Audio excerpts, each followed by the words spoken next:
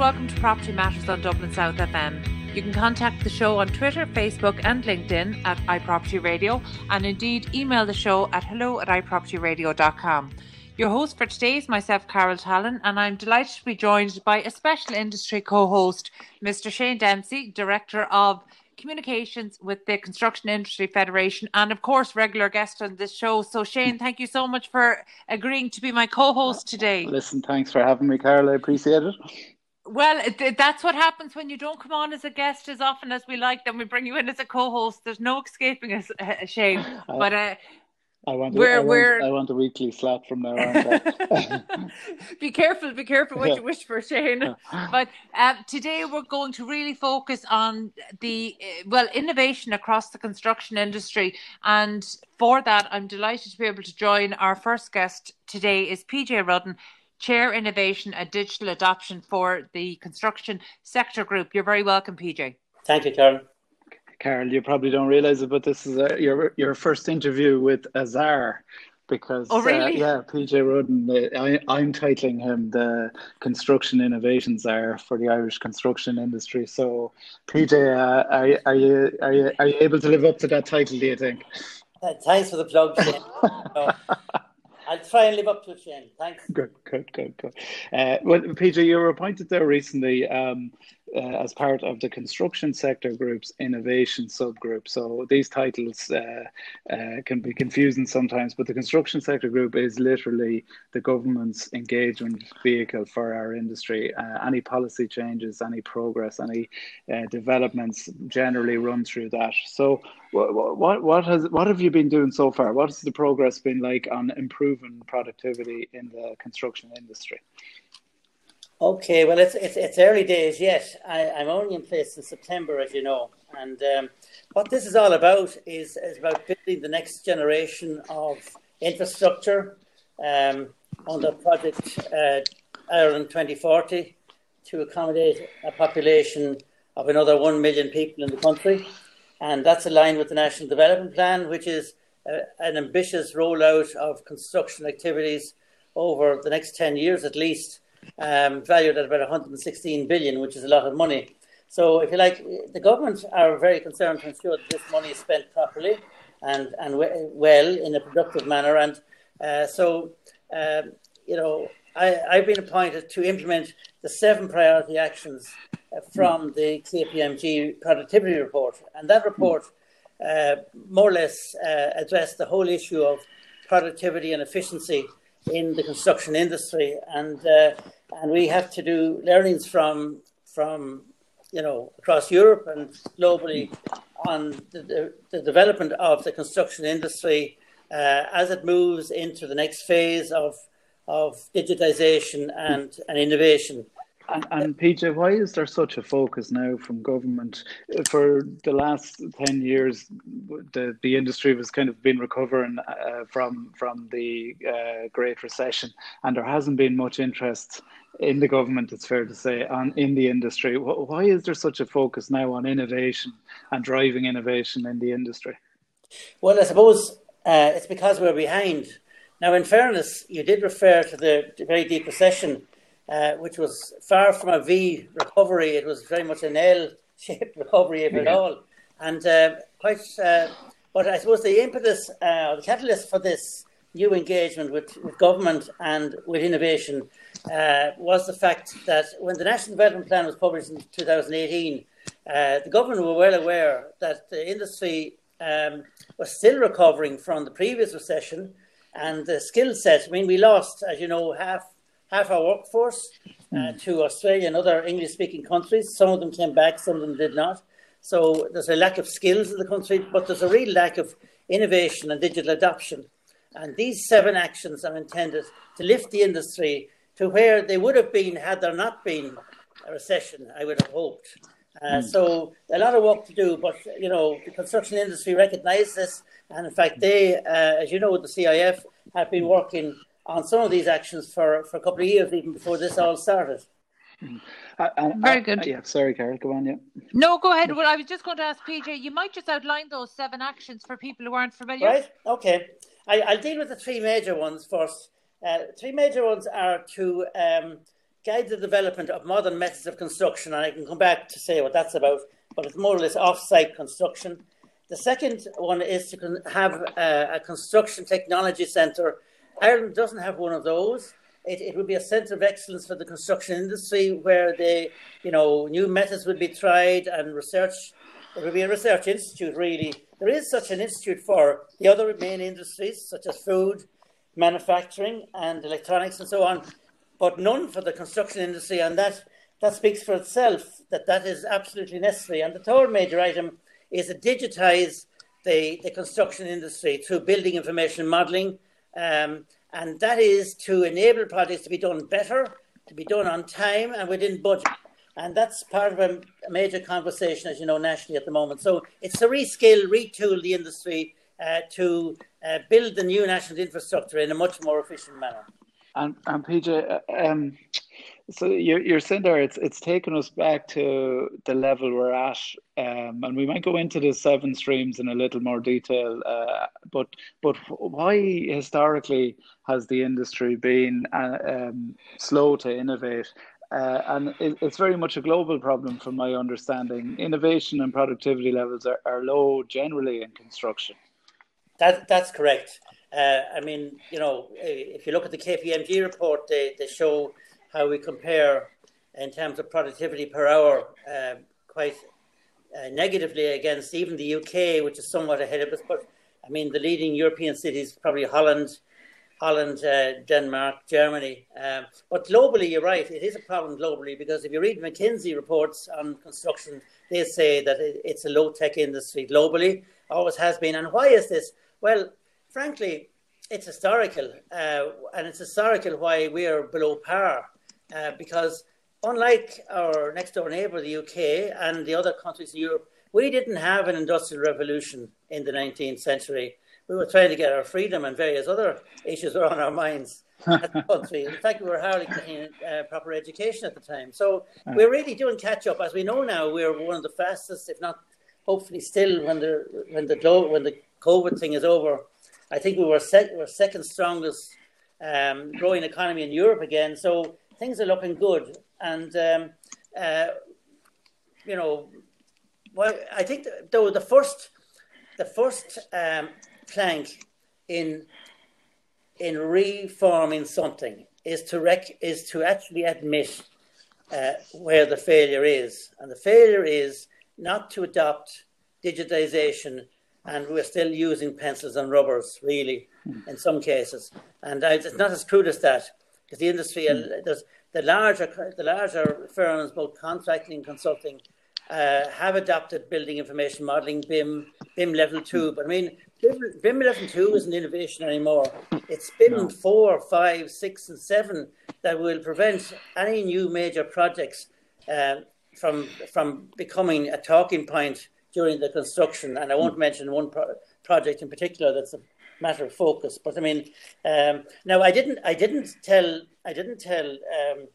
Carol the other 4 actions, and they're important. One is to digitise the planning permission system. Another is to establish a digital network under the construction skill net, which Shane is very much part of, to reskill the industry, and also to address the serious issue of lack of gender balance in the industry. Another one is to identify funding for all of this in terms of Irish and European funding levels. And the other one is the Construction Research Forum, which the construction industry here have had underway in any event in the last 2 or 3 years, and are reporting early on that one. Very good. And I'd be kind of thrown out of the CIF if I didn't put this to you, that innovation is driven by a kind of an interaction between the customer and the product or service provider. And in the case of the government, who have such an interest in, increasing productivity, is there really the willingness there to collaborate with the industry? Is there the flexibility in the contract and in the procurement process, to allow the industry to really innovate and take the little risk that might involve, developing a new product, service, or approach? We've seen our Mech and Elect sector and a number of other sectors really blossom because of their engagement with the large multinationals. Is that same kind of willingness to collaborate there amongst the government contracting authorities? Well, I do think that they accept that the government form of contract, public, the PwC, it was unfortunately brought in at the end of the last, we call it Celtic Tiger, and at the start of the recession, and it couldn't have happened at a worse time. That's been entirely reconfigured. I'm only in the role 3 months, and I detect that government are prepared to put their money where their mouth is. I detect that the industry is also very much challenged and able to come up to the plate. Time will tell. But, so far in the last 3 months, of the 7 activities, we have the reports from the industry groups on 2 of those activities.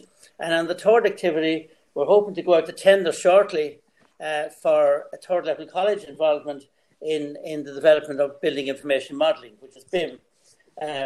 The other actions or activities, and I prefer to call them actions because it's a more powerful word to use than activities, that we would hope that these 7 priority activities can be put in place as a starting point to a new innovative industry within 2 to 3 years from now.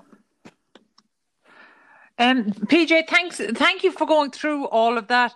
I suppose I'm trying to position Ireland, to see where we fall, and looking at the action steps you're doing, that all sounds very positive. But, we're definitely late to the party here. Over the last number of years, we've seen the UK in particular, our closest neighbours, we've seen them move forward with this. I think back in, was it 2016 or 2017, they made BIM mandatory in all PPP projects. And then there was the appointment of advisors directly to address both construction technologies and indeed PropTech. So technology for the entire built environment, not just construction, but all working in tandem. So do you, is there legislation pending that makes your appointment too late to really make an impact or to influence, or are you in time, and the body that you're going to work with there, are you in time to actually feed into legislation and policy decisions that will have an impact? Well, it's never too late.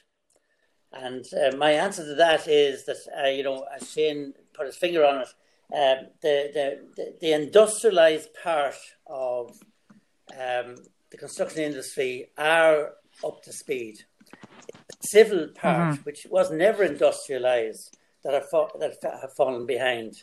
And in other words, the people who do the buildings, I'm a civil engineer myself, so I'm part of what I'm saying is the weaker group. But the M&E people, their process, they have been working for years with the pharmaceutical industries, with the data centres, with the high-tech global international companies and the foreign direct investment companies, and they are up to speed. But building our roads, building our water, building our new airport and port infrastructure, there hasn't been the same incentive to be on time and within budget, and the whole system of government approval of projects was found wanting by the government themselves, in that there were too many approval stages, which slowed the project up. And of course, every time there was a new approval, something was added to it, which made it look like it was over budget. It really was a mess, and is a mess. But there are processes in place to clean up all of that now, and to move forward, and to make sure that there will be value for money going forward, and that this will help to rebuild Ireland. Great. Yeah, Shane, I'm actually going to put a question to you if I can. I mean, you started by telling us, about some of the barriers to adoption of off-site construction and modern methods of construction, and PJ has gone through some of the actions that the state is doing to address this.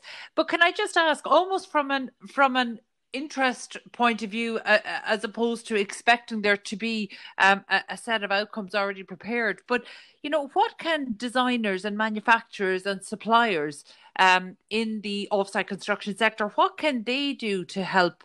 We see what the state is doing. So what can actually people in this industry do to help the more traditional industry to overcome these barriers? Yeah, it's probably funny. It's a question that both of us, both PJ and I, could answer. But both, please. Yeah, do. we'll. I won't tarry long on it. But basically, the private sector is about 30, or the public sector is about 37% of all work that the construction industry does throughout the year. So it has a huge role in leading. Where it leads, as the biggest customer of the industry follows. So that's the first thing, and that's very much in PJ's bailiwick there. But the industry itself is obviously, like PJ has mentioned, there are frontier companies racing ahead with modular. Working out the business model. I know you'll have people on talking about it later on. So it's really down to these pioneers to get the finance right, to get the product right, to get the sales pitch around it right, because there's always, when these new technologies and techniques come onto the market, there's always a reactionary kind of traditional view of them sometimes. So there needs to be a lot of work done to win the customers' hearts and minds, be it the consumer or the customer, i.e. the government or investors. So there'll be pioneers there and they'll lead the way. So I'll deflect the question a bit to PJ. Like getting SMEs to adopt, some of the technologies that are out there, such as BIM and Lean, and is a major challenge with 57,000 SMEs operating in the industry. So it's a large part of PJ's work is to take the innovation that the frontier companies are doing and promulgate it down the chain to smaller companies, so that there's an overall efficiency benefit and productivity benefit across the whole industry. So that's PJ's challenge as well. So PJ, how are you going to cope with that? Well, I think it's an ambition that will make it worthwhile to deliver. I mean, Carol asked, what must industry do? Industry must get on board with us on this journey of innovation and digital adoption. And, we need to upskill ourselves and ensure that we can show value for money. I mean, we've interrogated each of these, actions to see how viable they are and what their end game will be. And I'm quite satisfied as the chairman of the group that we have very, very viable, what we would call value propositions, very good reasons why, for the good of the country, that we need to do these things, but also for the good of the industry, and will lift the industry. And that's one of the reasons why the government is approaching this in looking for shared funding, both industry and government, and one complementing the other, so that, industry will be retooled and will be made more efficient and more productive and more profitable as a result of all these activities, which are partly funded by government. But but government put the money in up front in terms of the KPMG report, in terms of setting this group up, and it's quite a challenge. But I mean, every challenge creates an opportunity, and that's the way we're looking at it. We're looking at it. I suppose so. Yeah.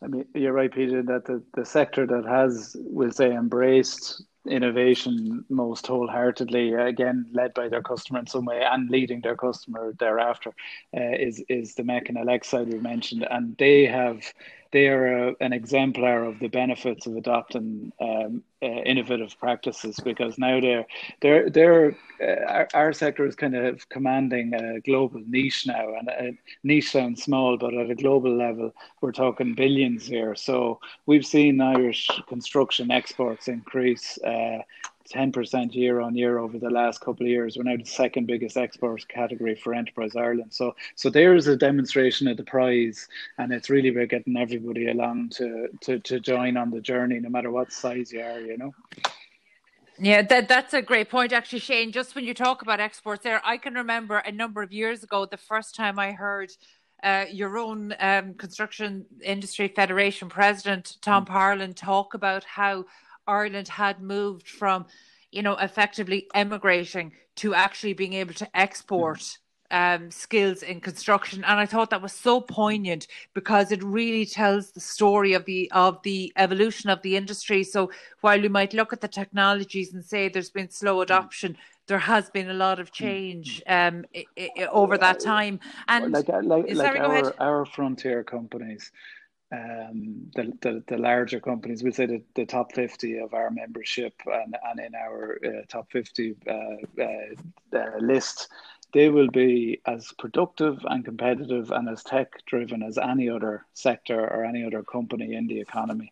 It's just that it's getting that innovation out of them and getting it down into the subcontractors and smaller companies. And it's really, really difficult for a mid-sized company to go, dealing with the challenging business environment conditions that they face in Ireland.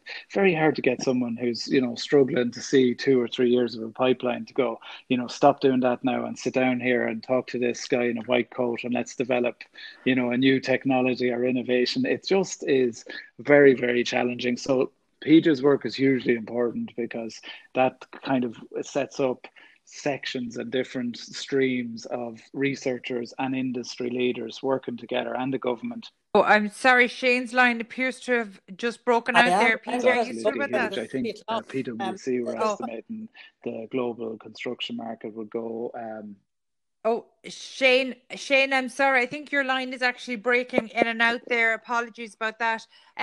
PJ, before we let you go, I appreciate you're only in your 3rd month in the role, and it's such an important role for the future of the industry. Can you give us some insights into maybe your initial plans or the initial tasks that you've set yourself for the first quarter of 2021? Yes, those plans have been set out, and we're on a roadmap to transform the industry, really.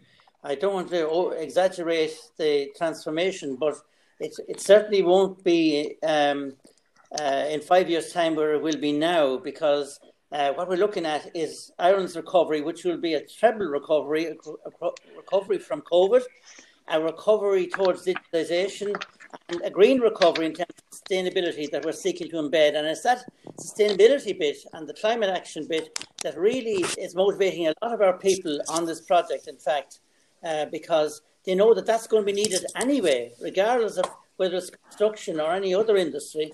So this, I think my parting words would be that Ireland's recovery has to be green and digital, driven by investments in infrastructure, technology and in education. And that we're looking at a vision for an equitable, secure and sustainable transition to a digital society fueled by data. And data is the new currency in this digital transformation. And we got to know that and recognise that in how we're working from home for the last 7 or 8 months. You can imagine without that digital transformation so far as that has gone in a small sort of way, we really couldn't exist. And you can imagine how powerful it'll be if we really, really up our game. Yeah, PJ, they're very powerful words, and certainly in terms of sustainability issues, that's something that we didn't even get to touch on today. So I hope that we'll be able to continue this conversation in the new year, and hopefully we will have a little bit more clarity about the pandemic and some of the more pandemic responsive solutions that we're addressing at the moment. But certainly for now, thank you so much for sharing. That was PJ Rudden, Chair, Innovation and Digital Adoption for the Construction Sector Group. Again, PJ, thank you for joining us. We need to take a quick break. Stay tuned. 93.9 Dublin South FM. And welcome back to Property Matters on Dublin South FM. You can contact us on Twitter at iPropertyRadio or by email at hello@iPropertyRadio.com. So I'm now joined by Mark Farmer, Founding Director and CEO of Cast Consultancy. And regular listeners here will know that name sounds familiar because we have often quoted him. He is the lead author of the iconic now Modernise or Die report that was done for the construction industry in the UK about 5 or 6 years ago. Is it, Mark? That's correct. Just past 4 years. Just past 4 years. Very good. So, Mark, Thank you so much for being with us today. I'm delighted you were in a position to join us, particularly after we've just spoken to PJ Rudden, and we have a better sense that the Irish government has put together a committee to really assess and investigate and try action some of the inefficiencies and lack of innovation across the construction industry in Ireland. So you might just share your UK experiences. Again, regular listeners here will be familiar with your report. We tend to quote it quite often. Mark, you might just take us back before that report. Was that 2016? It was, yeah. It was late 2016 that it was formally commissioned. The discussion started actually in late 2015. So actually the whole journey probably started about 5 years ago, and it initiated from the British government's concern about their ability to hit their house building targets. So even though Modernise or Die is ostensibly a construction industry report and looking at the state of the construction industry, its origins were really in the government's concerns about how it was going to build 250,000 homes a year, which was the government target at that time under the David Cameron administration, and also some wider concerns about the labour model that the construction industry was using and the lack of investment into skills and training, and the fact that it was a fairly fragile model that appeared to be gradually under more and more pressure. So the report was jointly sponsored by the Department of Business and the Department of Housing, and as I say, that got published in late 2016. 10 recommendations from myself, which revolve around some core central themes. And probably of no surprise that many of those central themes relate to challenging the basic model by which we deliver construction. And since that point, the government thankfully has appeared to take on board a lot of the thinking, and it's perhaps prompted a much broader debate in the UK construction industry, which is probably from a timing perspective sat well, because there's a whole series of other things that have happened since that have made the urgency to change our model and innovate and to embrace modernisation even more urgent, perhaps. And Mark, I think we're in quite a fortunate position now, because earlier we spoke to PJ Rudden and we heard his the state's action plan, what they're intending, whereas we have the benefit of hindsight here with your report. Of the 10 actions in 2016, if you were coming to this report today, would those 10 actions be the same? Yes, I would actually say that there's nothing that's fundamentally changed my thinking in terms of the basic recommendations I put forward. And, just to rehearse some of those at a very top line level, I'm not going to go over them all, but it was all about creating a stronger partnership between government and industry. So government has a key role to play here in accelerating change. If you leave industry to change itself and to modernise, it's going to happen gradually over time, because the external pressures are now getting greater and greater, but it will take a long time. And what government has an opportunity to do with the right policy and the right thinking is to accelerate that change. And I said that one of the key themes that government should perhaps focus on is the whole concept of moving towards a pre-manufacturing model and adopting modern methods of construction. And I think that is a really important element of my thinking, because I know in the past there's been lots of discussion about, embracing collaboration, using collaborative contracts, using technology and digital. But to be honest, they were not anchored on anything that actually made it real. So it was really difficult to talk about collaboration or to talk about digital without saying, actually, we're going to hang all of that on a completely different way of building and delivering construction. And that is about moving activities from on-site to off-site or near-site, and using digital and using collaborative procurement as the means of delivery. So I think, to an extent, that was one of the key takeaways for me, which I absolutely has not changed my opinion in terms of the relevance of that kind of recommendation. The central theme to my recommendations probably is borne out, because MMC, modern methods of construction, is now one of the most talked about topics, if you like, in construction, both in the UK and increasingly internationally. Yeah, collaborative procurement. We hear procurement really being cited as one of the issues, one of the barriers to efficiency. And in terms of collaborative procurement, what does that look like between the government and the industry? Well, I think government has a role to play in leading from the front. So one of the things that I pointed out was that, government is one of the biggest procurers, one of the biggest clients of the industry from a public works perspective. There's 20 to 30% of total construction output is related to public works. So it has an opportunity to lead by example and saying we're going to procure differently. We are going to procure using modern methods of construction as a basic principle. We are going to procure using non-adversarial contracts. We are going to procure using digital as being a sort of key thread of how we brief and deliver our projects.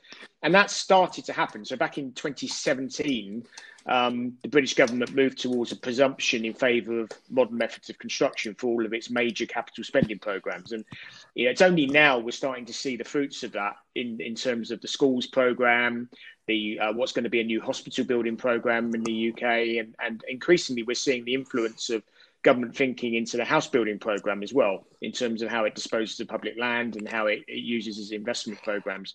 So collaborative procurement is about government saying we're going to do things differently. It is a combination of MMC, technology, and the right contract conditions. It's not any one of those three. It has to be all of those three together.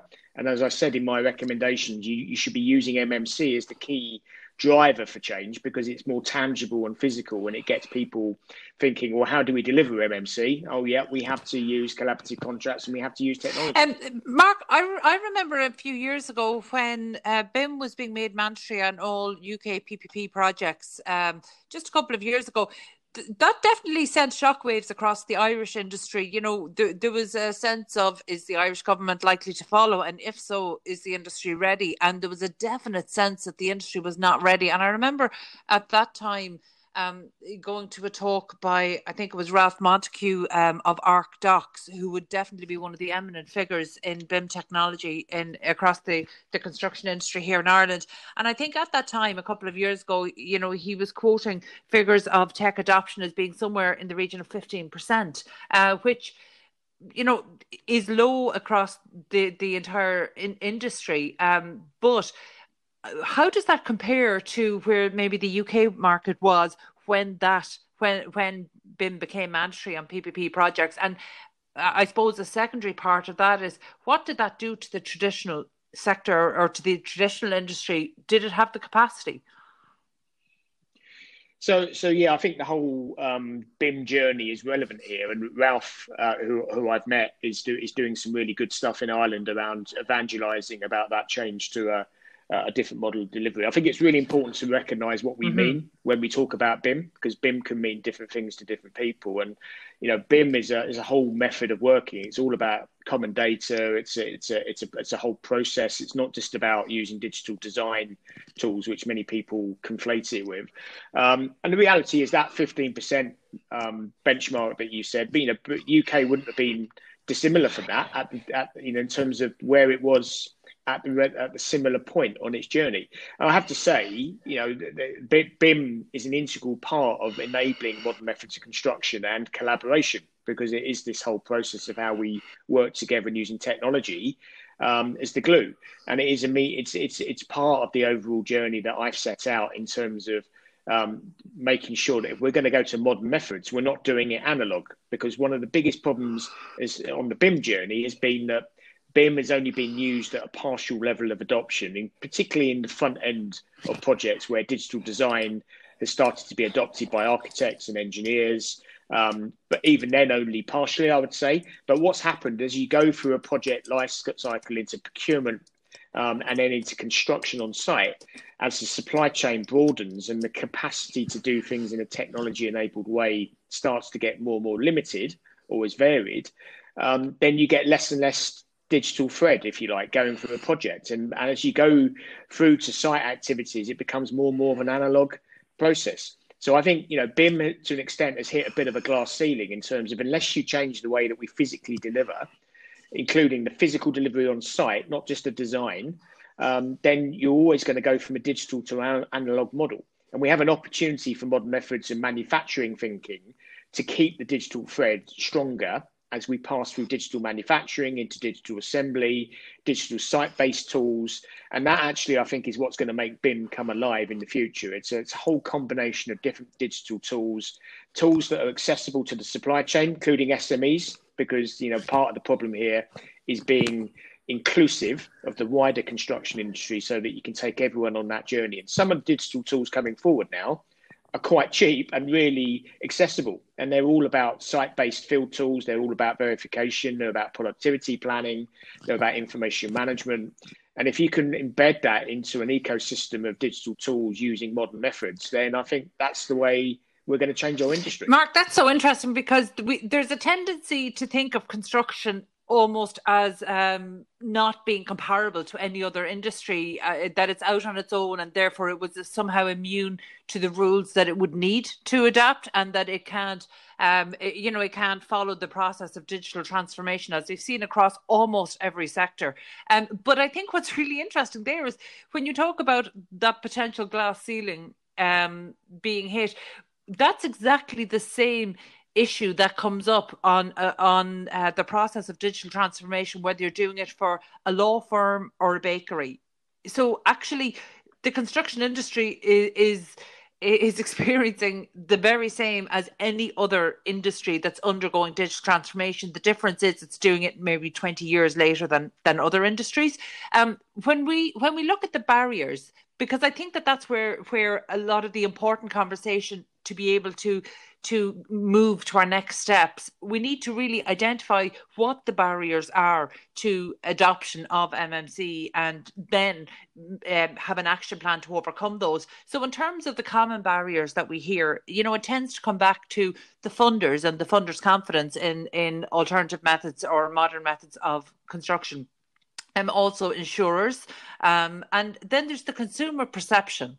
Are these barriers that you had to address over the last number of years? Yeah, all of the things you referenced there, Carol, are absolutely issues that I have been trying to address in all of the various pieces of work that I've been doing with government, with industry over the last 4 or 5 years. And they remain issues, don't get me wrong. They haven't gone away. They just partially being addressed through a program of awareness building. And I'd say most of the issues that we face are around education.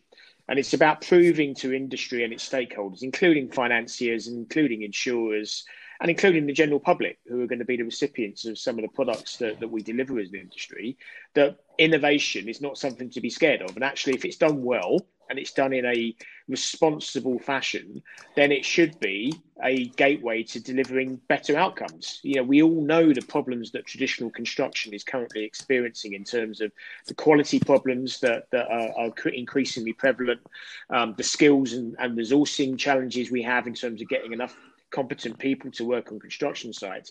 And that, should be a major concern for warranty providers, for insurers, and for the general public. And what we need to do is find a way of actually overcoming that. So the innovation that moves us towards MMC shouldn't be seen as a risk in the sense it's going to make things any worse. It's actually part of the solution to make sure we can better assure the quality of the outcomes we create. And that is particularly relevant. And, from a UK perspective, we've had obviously the Grenfell tragedy a few years ago to really bring this to the fore in terms of understanding how we build public confidence in our industry. And my view is quite clear. The only way you're going to do that is to be able to prove that what you originally said you were going to do is what you end up doing on a construction site. And that has to include digital verification. It has to include better manufacturing quality assurance of the products that are delivered.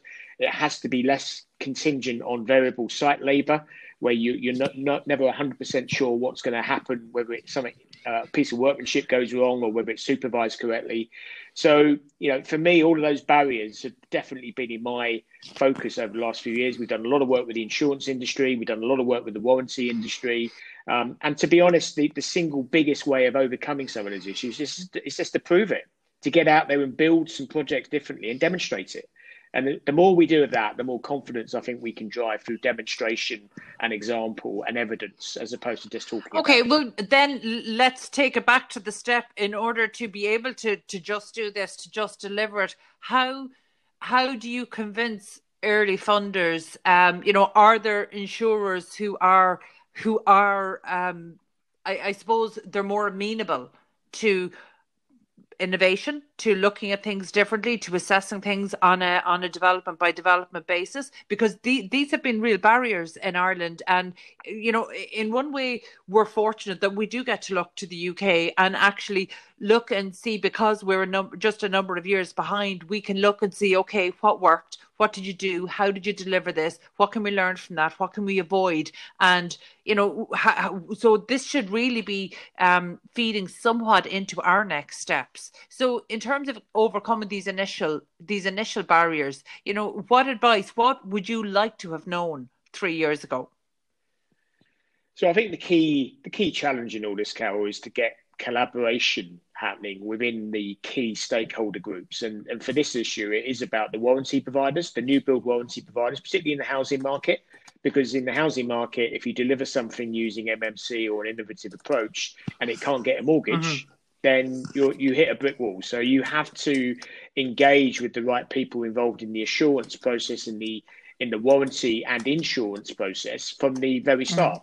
And one of the things that British government asked me to actually chair a working group on back in 2018 was to look at this issue of mortgage finance and insurance for MMC. And it involved getting people around the table.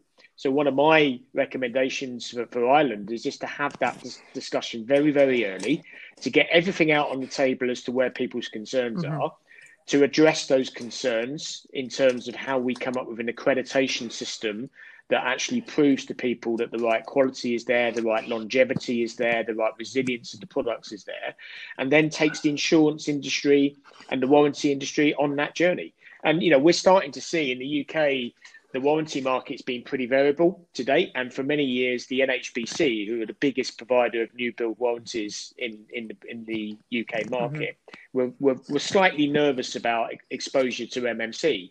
Now they've turned the corner and are actually actively looking. They recognise MMC as part of our future. They've actually developed their own assurance platform called NHBC Accepts. They're engaging with the insurance markets around building insurance policies as well. And all of a sudden, we start to have the collaboration that I spoke about that's trying to knock down those barriers to confidence building and ensuring that actually the buildings that we build are insurable and are fundable. Okay, and then what impact have you seen? Because that's really helpful for us. Knowing what you went through 2 years ago is helpful for us to know what we need to do in 2021. But now we're dealing with a whole new reality, which is, of course, the impact of COVID. And it's still too early to say what that impact is likely to be. In the UK, what are you seeing?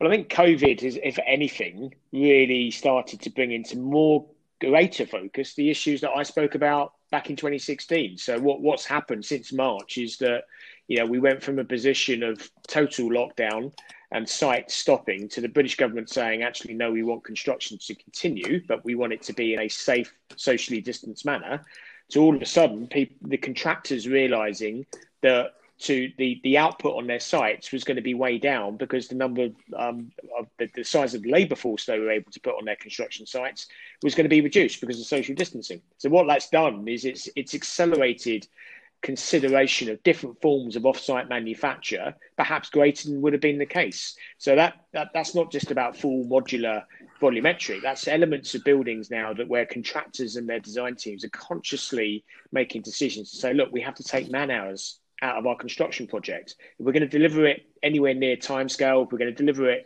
to quality and to the best cost profile, we need to start moving activities off-site and increasing our pre-manufactured value.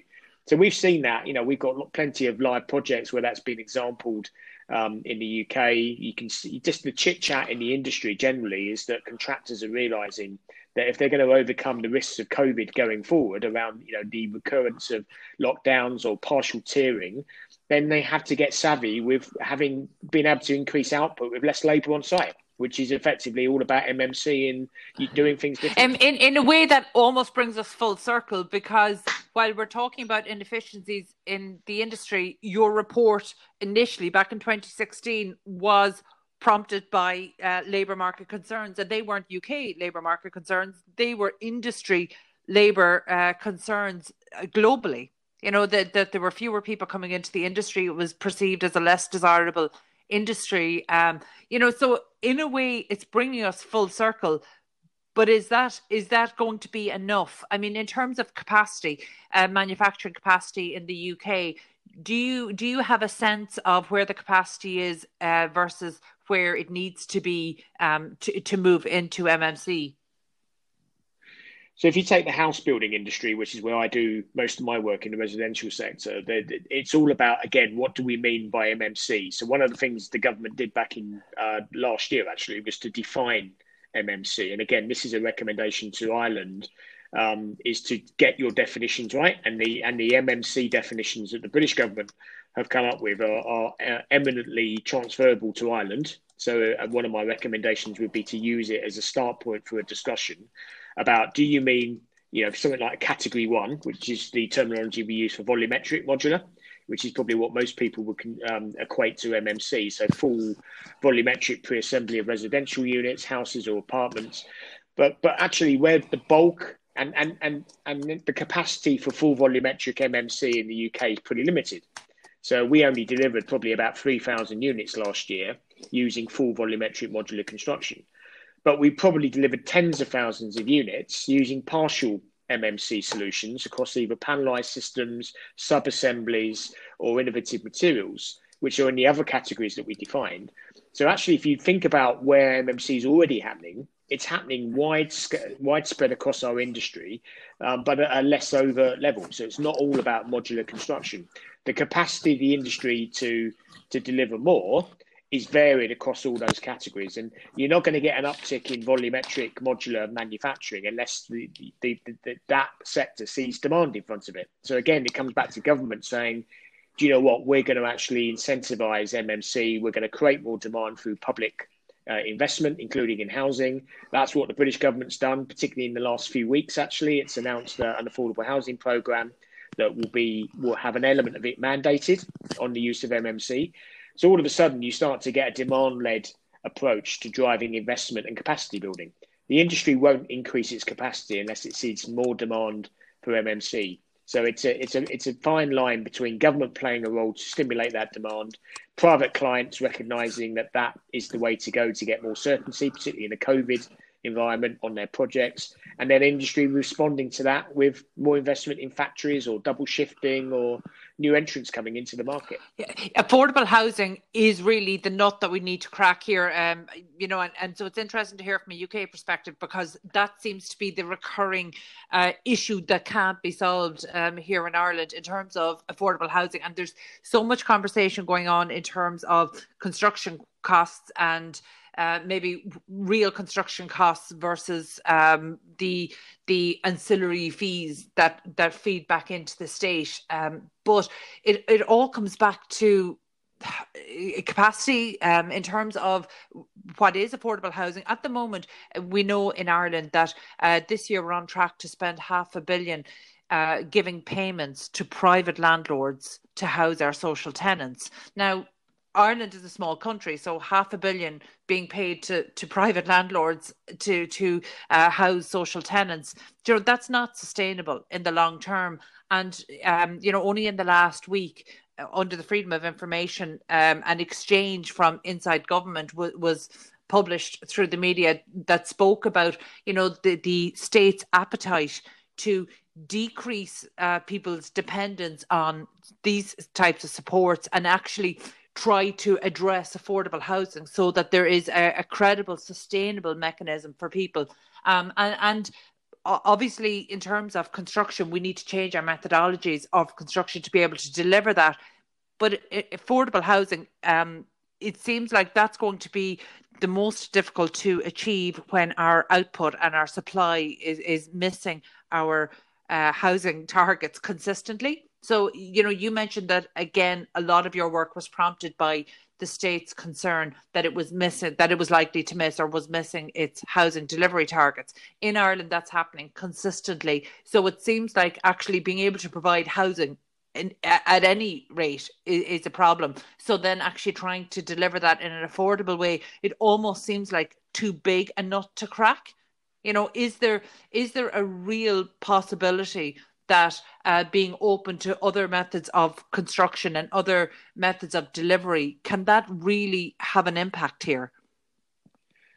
Yeah, so everything you've just said, I completely recognise from the UK experience. So the key challenge here is, how do you link a move towards modern methods of construction and construction transformation to a government-controlled programmatic approach to housing delivery?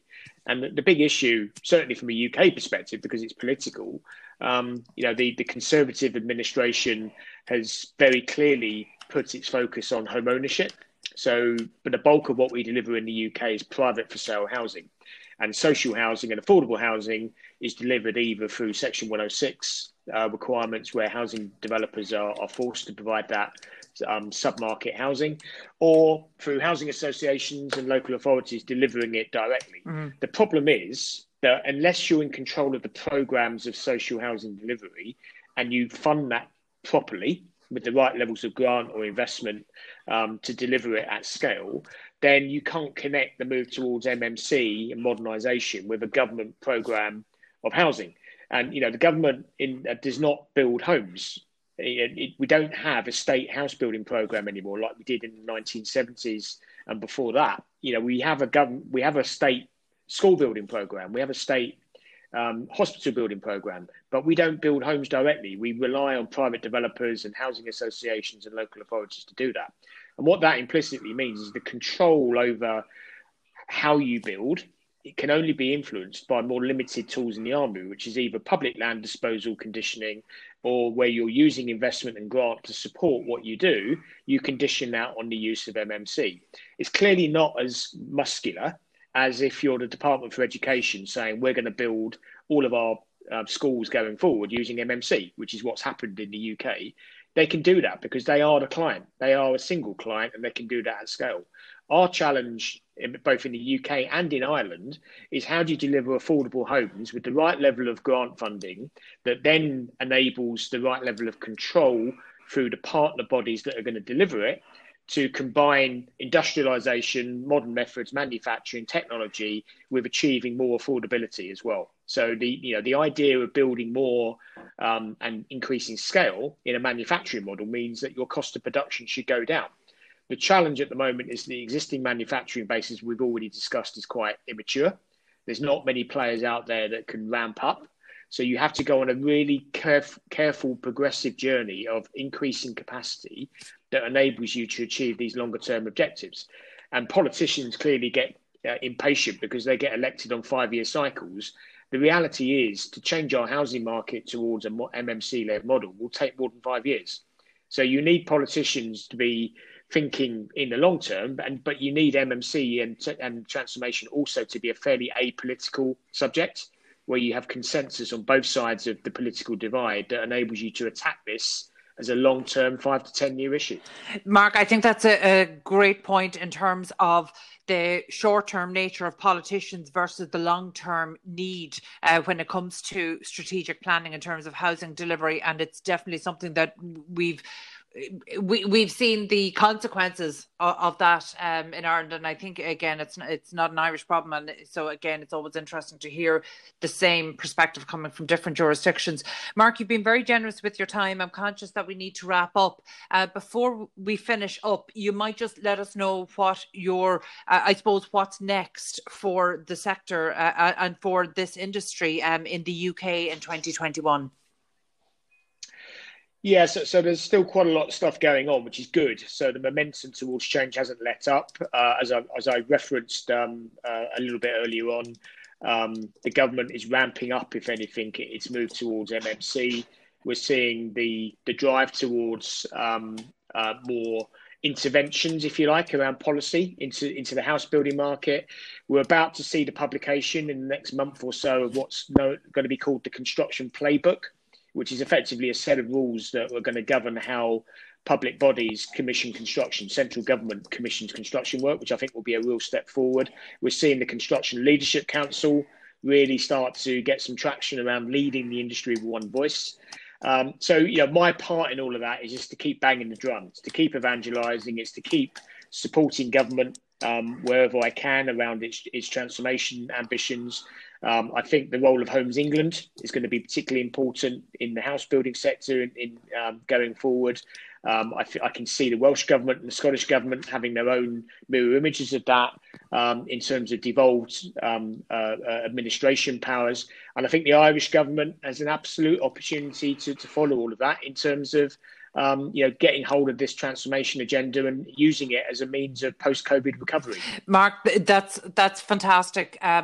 So in terms of recommendations for Ireland to get our definitions right, re-emphasise the need for the construction industry to be apolitical, and I look forward to the publication of the construction playbook, because procurement is such a vital issue. I mean, we heard PJ Rudden mention earlier in the show that the state buys 38% of this industry. So, procurement is such a vital issue. And I think, you've summed it up really well, leading with one voice. That's really what we need to take us out of this uncertainty. So thank you, Mark Farmer, Founding Director and CEO at Cast Consultancy. And my special thanks today to my co-host earlier, Shane Dempsey, Director of Communications with the Construction Industry Federation. That's it from us this week. Thank you for listening into Property Matters on Dublin South FM. You can get in touch with the show on social media at iProperty Radio, or indeed email the show at hello@ipropertyradio.com.